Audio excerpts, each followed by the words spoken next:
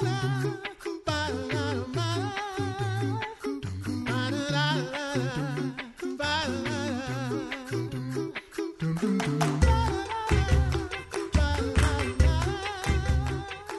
listening to The Coffee Hour. I'm Andy Bates. I'm Sarah Gulseth. I'm pretty excited about this conversation today. This takes me back to my days in grad school. I almost said grade school, although I might have studied in grade school as well. I would too. Liturgical history, all kinds of Lutheran worship, all the good stuff that, man, can't wait to talk about it. Thanks to Concordia University, Wisconsin for supporting the Coffee Hour. Find out more about Concordia University, Wisconsin at cuw.edu. Live uncommon. Joining us today, the Reverend Dr. Paul Grime, professor of Pastoral Ministry and Mission at Concordia Theological Seminary in Fort Wayne, also project director for Lutheran Service Book and its companion volumes from Concordia Publishing House. Dr. Grime, welcome to the Coffee Hour. Thanks for having me this morning. I'm pretty excited. I don't know how we can pack this all into the Coffee Hour, 25 minutes this morning, but we're going to dig into it. The Lutheran Service Book and its companion volumes, a huge undertaking, big project.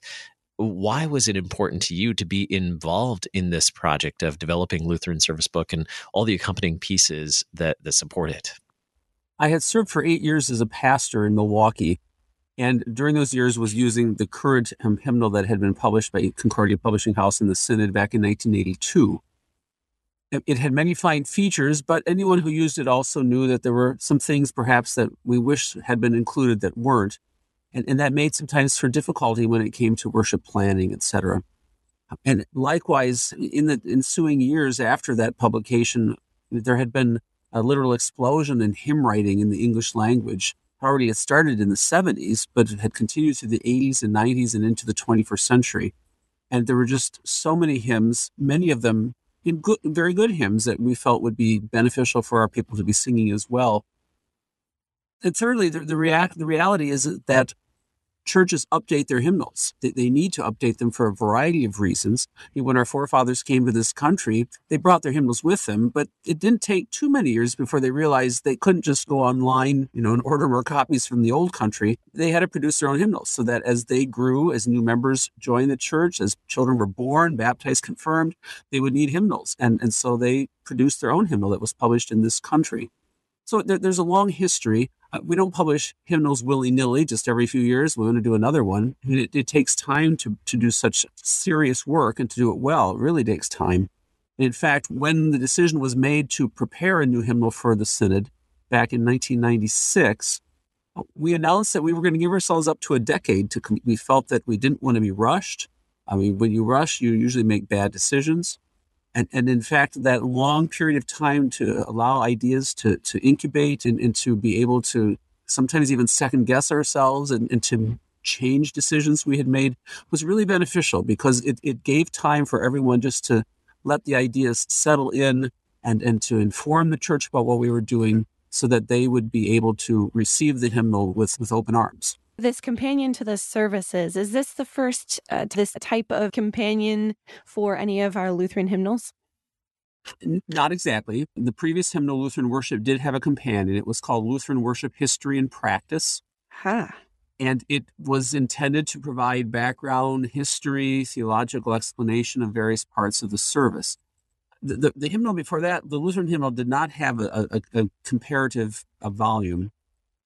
We did have an interesting volume published way back at the end of the 19th century. In 1895, Friedrich Lochner, who was a professor of liturgics at the seminary in Springfield, Illinois, he produced a volume that wasn't tied to a particular hymnal. It was written in German, but it was giving history and background to the services. And it wasn't a comprehensive book, but it was a well-prepared book. And in fact, Concordia Publishing House just in the last year or two produced an English translation of that book.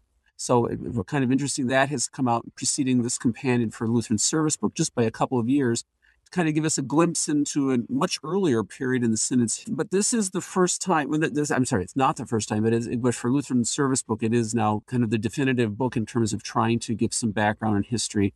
And I use that word definitive somewhat loosely because it's never definitive. There's just way too much to say about the church's worship as it's developed over the course of centuries and centuries in various places around the world. And I mean, how we're heirs of an astonishingly rich tradition. That's how Norman Nagel put it when he wrote the introduction for Lutheran worship. And that rich tradition is one that continues to be handed down. And scholars continue to dig deeper into the sources to figure out exactly when the church did things, how they added things. Quite often we don't even know. I mean, we have to just use the passive voice. This was added in the 11th century, more or less. We can't be so precise because quite often we don't have precise details, but we have a very good picture. And our goal with this book is to begin to give people, even more resources to help them to understand better.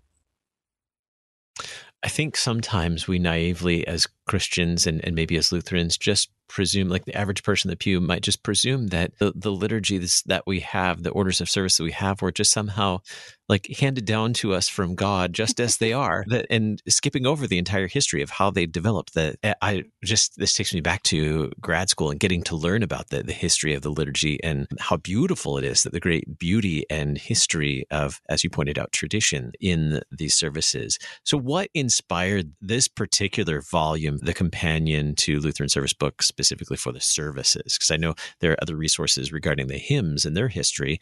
What was it that inspired this volume about the services? As the work was done on Lutheran Service Book, we divided up the work among a number of committees. And there was one committee that was called the Liturgy Committee. And their task was really to develop the services, to research and test and try various adaptations and changes, etc. It was within that group that the discussion was held pretty early in the process. We're probably talking the early 2000s already, that we would hopefully be able to produce a volume that would give a thorough history and background and explanation, like a commentary almost, on the service. Probably toward the end, just before the hymnal was produced, and that was actually published in 2006, the committee had actually begun looking at least at some ideas of what we want to include in the book. We kind of had a rough outline of a few chapters, but it was very vague at that point yet. In 2007, I concluded my service with the Synod and the Commission on Worship and came to the seminary here in Fort Wayne to begin teaching and serving as dean of the chapel. And I had taken up the leadership of the project even before moving here, but retained that as I arrived. There was still some staff in St. Louis, but they were occupied with many other things, and so really didn't have the wherewithal to continue. And so using mostly the members of the liturgy committee, we began the process of starting to work on this project. Some of them were able to contribute significantly to the project, others in smaller ways, and we had to reach out to a few other people as well. I've not written this whole book. I edited the whole thing and helped to guide the process, which in and of itself can take a lot of time because you have various authors and you want to really try to have a unified sense for a book like this. It's just not a bunch of individual chapters where each person's writing on his most interested subject. It needs to have a continuity that provides kind of a consistent message as we try to work our way through all these services, through the history of worship, how it's developed over the centuries, how to put these things into practice, recognizing that not every congregation is going to do everything the same way. And so all of those different issues are addressed at various points in the book. So for those of us who have been blessed to be able to take a look at the companion to the hymnal, which is a fabulous book. I absolutely love it. How does this companion to the services, how is it different than the structure and the format of the companion to the hymnal? Yeah, thankfully it won't be as long. I mean, that book clocks in at 2,600 pages, I believe. It's two volumes, actually. I mean, and the beauty of that book is that it really does do original research that will be utilized by Christians of every denomination. If they're going to include one of the hymns that we have in our hymnal and their hymnals, they will have to consult this volume just because of the work that was done to detail the background and history, changes made to text, and all those things. That book is set up so that the first volume literally takes you through all the hymns, starting with hymn 331 all the way to the end of the book. And then the second volume has biographies of all the authors and composers, etc., and some essays on hymnody.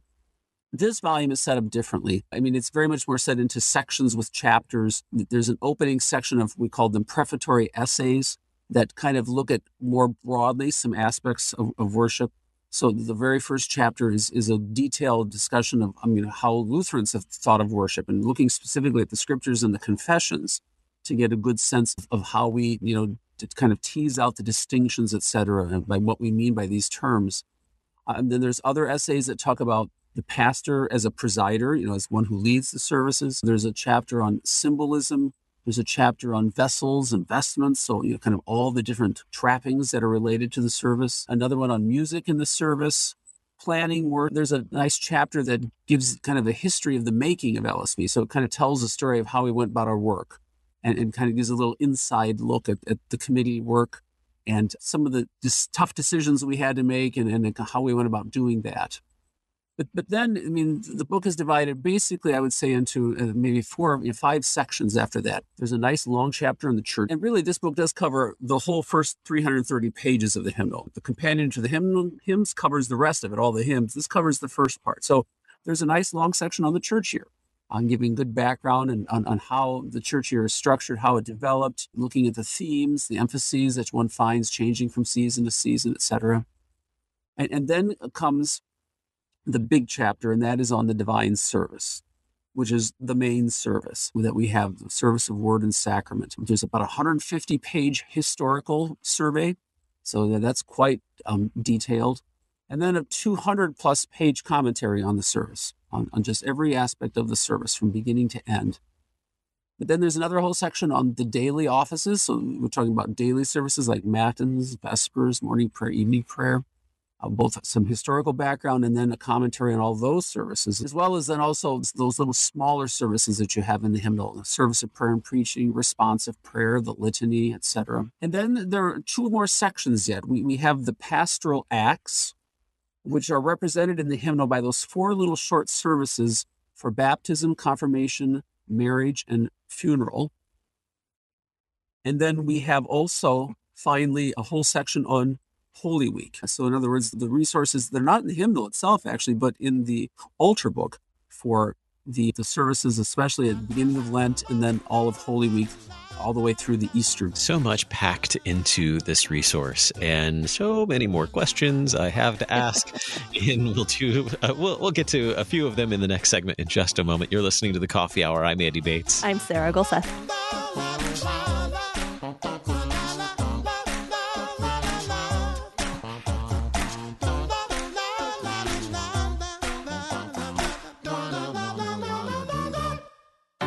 At Concordia University, Wisconsin, we believe you were created for a reason, to use your God-given gifts to help others, to live a life of self-sacrifice in a me-first world, to live a life that's uncommon. Whether you're taking one of 50-plus online programs or learning with us in person on the shores of Lake Michigan, you'll be equipped to make an uncommon impact. Learn more at cuw.edu. Concordia University, Wisconsin. Live uncommon.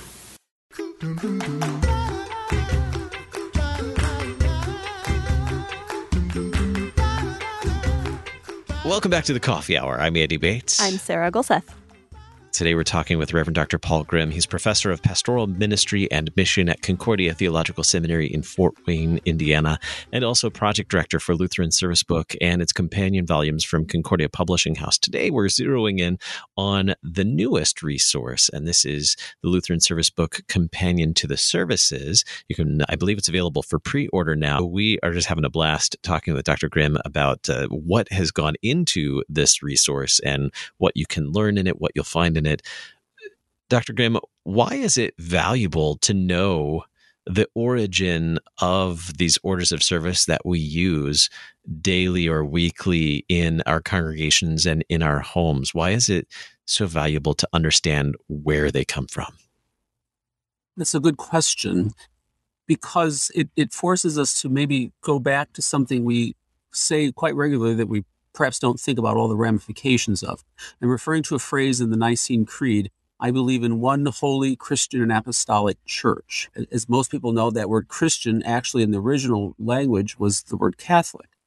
And to understand that word, one has to make sure not to just say, well, that means universal, because it does, but it means more than that. I mean, when we confess that we are the one holy Christian or Catholic and apostolic church, what we're saying is that we hold to that which has been taught faithfully and truthfully from the beginning. And at times we've had to wrestle with error and have to, cleanse, the church of those errors that creep into that faithful witness. But our worship really becomes kind of evidence of that oneness that we have. That as we gather together with the faithful here in this time and place, 2022, we are not alone, and that we are joined with Christians from every age. And the rich tradition that has been handed down to us, we don't use it just because it's a tradition. It's a nice thing. They did it, then we'll do it now. But what it helps to remind us of is the fact that we do petition our God with one voice, with all the saints from ages past. Now, we may do it differently than they did. We have different instrumentation that then was found at various points in the church's history, different resources that are available. We say it in different languages. But the reality is that our worship is one and the same as we receive God's gifts, as he bestows them so generously upon us, and as then our hearts are inspired to give thanks to him, to return thanks. And it's like throwing a rock in the water. I mean, when that rock hits the water, it cannot help but splash up.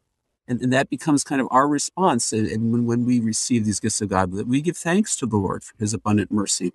And one of the things, when you really look through the history of the development of worship in the Western church in particular, I mean, it's partly there at the Eastern church too, but we take divergent directions a little bit when the East and the West split in the 11th century. But what you see is just this amazing sense of there's kind of a unified approach in many ways, though they say it with different language. You can look in different places and times. And this is even true of Lutherans, after this Reformation in the 16th century, that there's a lot of commonality in how they worship, but yet there's differences. And those differences celebrate the fact that God has given us, wondrous gifts, and he continues to bless his church with great gifts, with poets, with musicians who take that word of God and present it to us in new and fresh ways that cause us to ponder it anew, as one of the hymns describe God's grace and mercy, and how we consider it each time. And so there is value in that study, precisely so we realize that we aren't just called upon to try something different all the time and strike it new every moment, nor are we called to be just slaves to the past and do it just like it was done at a particular point in time. Rather, we take that which has been handed down through the ages, we receive it with thanksgiving, recognizing that our forefathers in the faith have worshiped and received God's gifts and given thanks to him in various ways, but yet with great commonality. And yet we then shape and use that rich heritage in our own age so that we too can continue to let that voice ring forth, that one voice of the church as she returns her thanks and praise to God for his mercy and goodness. I know Andy and I are totally nerding out over the release of this, and I'm sure there are other people as well. Is this something that's going to be accessible for people who are maybe newer to Lutheranism or just really aren't familiar with the different services we have and why we do them? Is this going to be accessible to that whole gamut of Lutherans and people who are interested in learning more? Wow, I hadn't thought of it that way. Yes and no, probably. There's going to be a lot of detail, without a doubt. I mean, the really arcane detail will be in the footnotes, and so, it's kind of easy to skip those if you don't want to get bogged down. I do think that many parts of it will be of interest to people. Within the commentary on the services itself, we decided to go for a structure that would allow kind of for very quick access. And by that, I mean this, that each part of the service, whether we're talking about the Kyrie, we're talking about the Creed, or about the Sanctus, we've structured the commentary underneath it always the same, where it's divided into four main parts. You have the historical development. And so in that section, we just talk about, as far as we know, how this came into our usage within the service. Then you'll have the theological significance of that part of the service. And so that's where we begin to talk about what is this. Then there's another section called When Planning the Service. And that helps to just, especially for pastors and musicians, for them to know and realize there are certain options that are sometimes available in different places and what to choose from. In other words, how to use these resources as fully as the congregation can. Mm-hmm. And then finally, there's a last section called For the Presider. And this goes into details about, what the presider or the musicians should be aware of when they're actually conducting the service. So decisions that have to be made in that regard, in conduct of the service.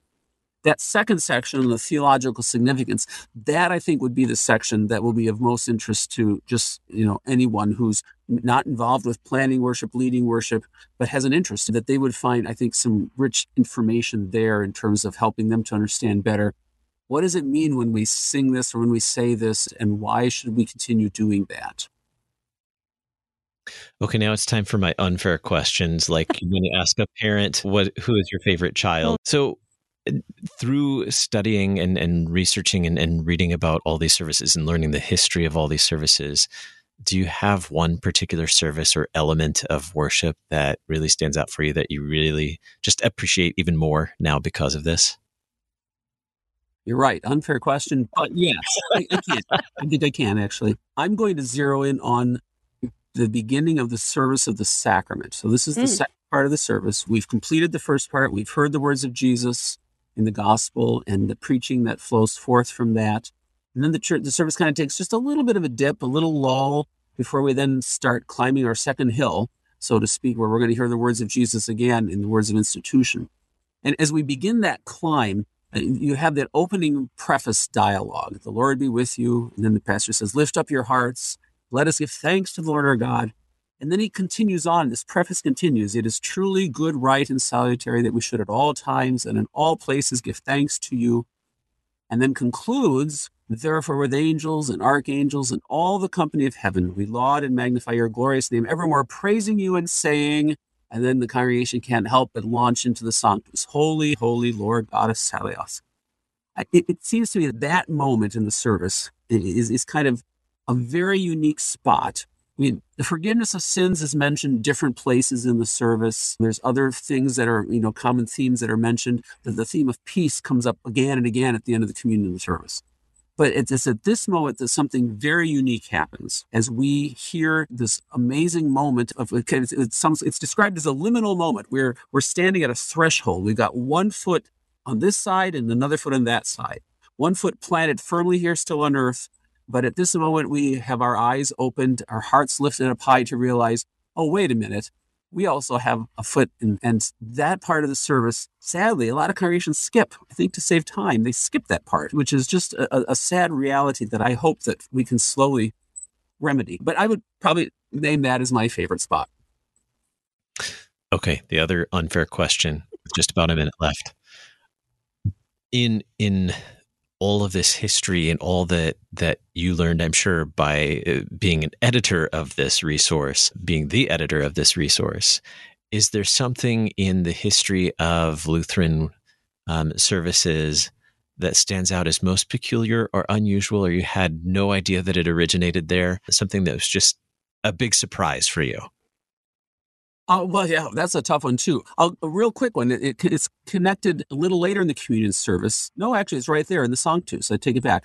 In Walther's agenda, so C.F.W. Walther, first president of Synod, he was the editor of the Synod's first hymnal in German. He also then produced an agenda a few years later, which laid out the order of service as the Synod would then use it going forward. In the Sanctus, the second half of the Sanctus, goes, blessed is he who comes in the name of the Lord. In his agenda, he actually provides options. Not just that, but he has seasonal options. For the Christmas season, blessed is Mary's son who comes in the name of the Lord. And for Easter, blessed is the Paschal Lamb who comes in the name of the Lord. And that I just was not aware of that tradition. I don't know if it was used very often because, the people didn't have those words in a hymnal anywhere. And so it's just what they would have known to sing. And my suspicion is they really probably just sang a more generic, blessed is he who comes, as had been the history of the church's practice when choirs would sing that for congregations. And once we moved into English, we never retained those options. But it's an interesting little side note. Huh. That is fascinating. What was the nativity one? Blessed is Mary's son. Oh, wow. That's so cool. Mm-hmm. Yeah. I can't wait to see this book. I know. Oh, boy. The Lutheran Service Book Companion to the Services. Our guest today, the Reverend Dr. Paul Grime, Professor of Pastoral Ministry and Mission from Concordia Theological Seminary in Fort Wayne, and Project Director for Lutheran Service Book and Companion Volumes from Concordia Publishing House, cph.org. Thank you so much, Dr. Grime, for being our guest on the Coffee Hour today and all this great, rich history. It's been my pleasure. Thank you very much. You've been listening to the Coffee Hour. I'm Andy Bates. I'm Sarah Golseth. The Coffee Hour with Andy and Sarah is a production of KFUO. To support the Coffee Hour and KFUO Radio, visit KFUO.org. You can also text KFUO to 41444 or send an email to gifts@kfuo.org. And you can call us at 800-844-0524. KFUO. Christ for you, anytime, anywhere.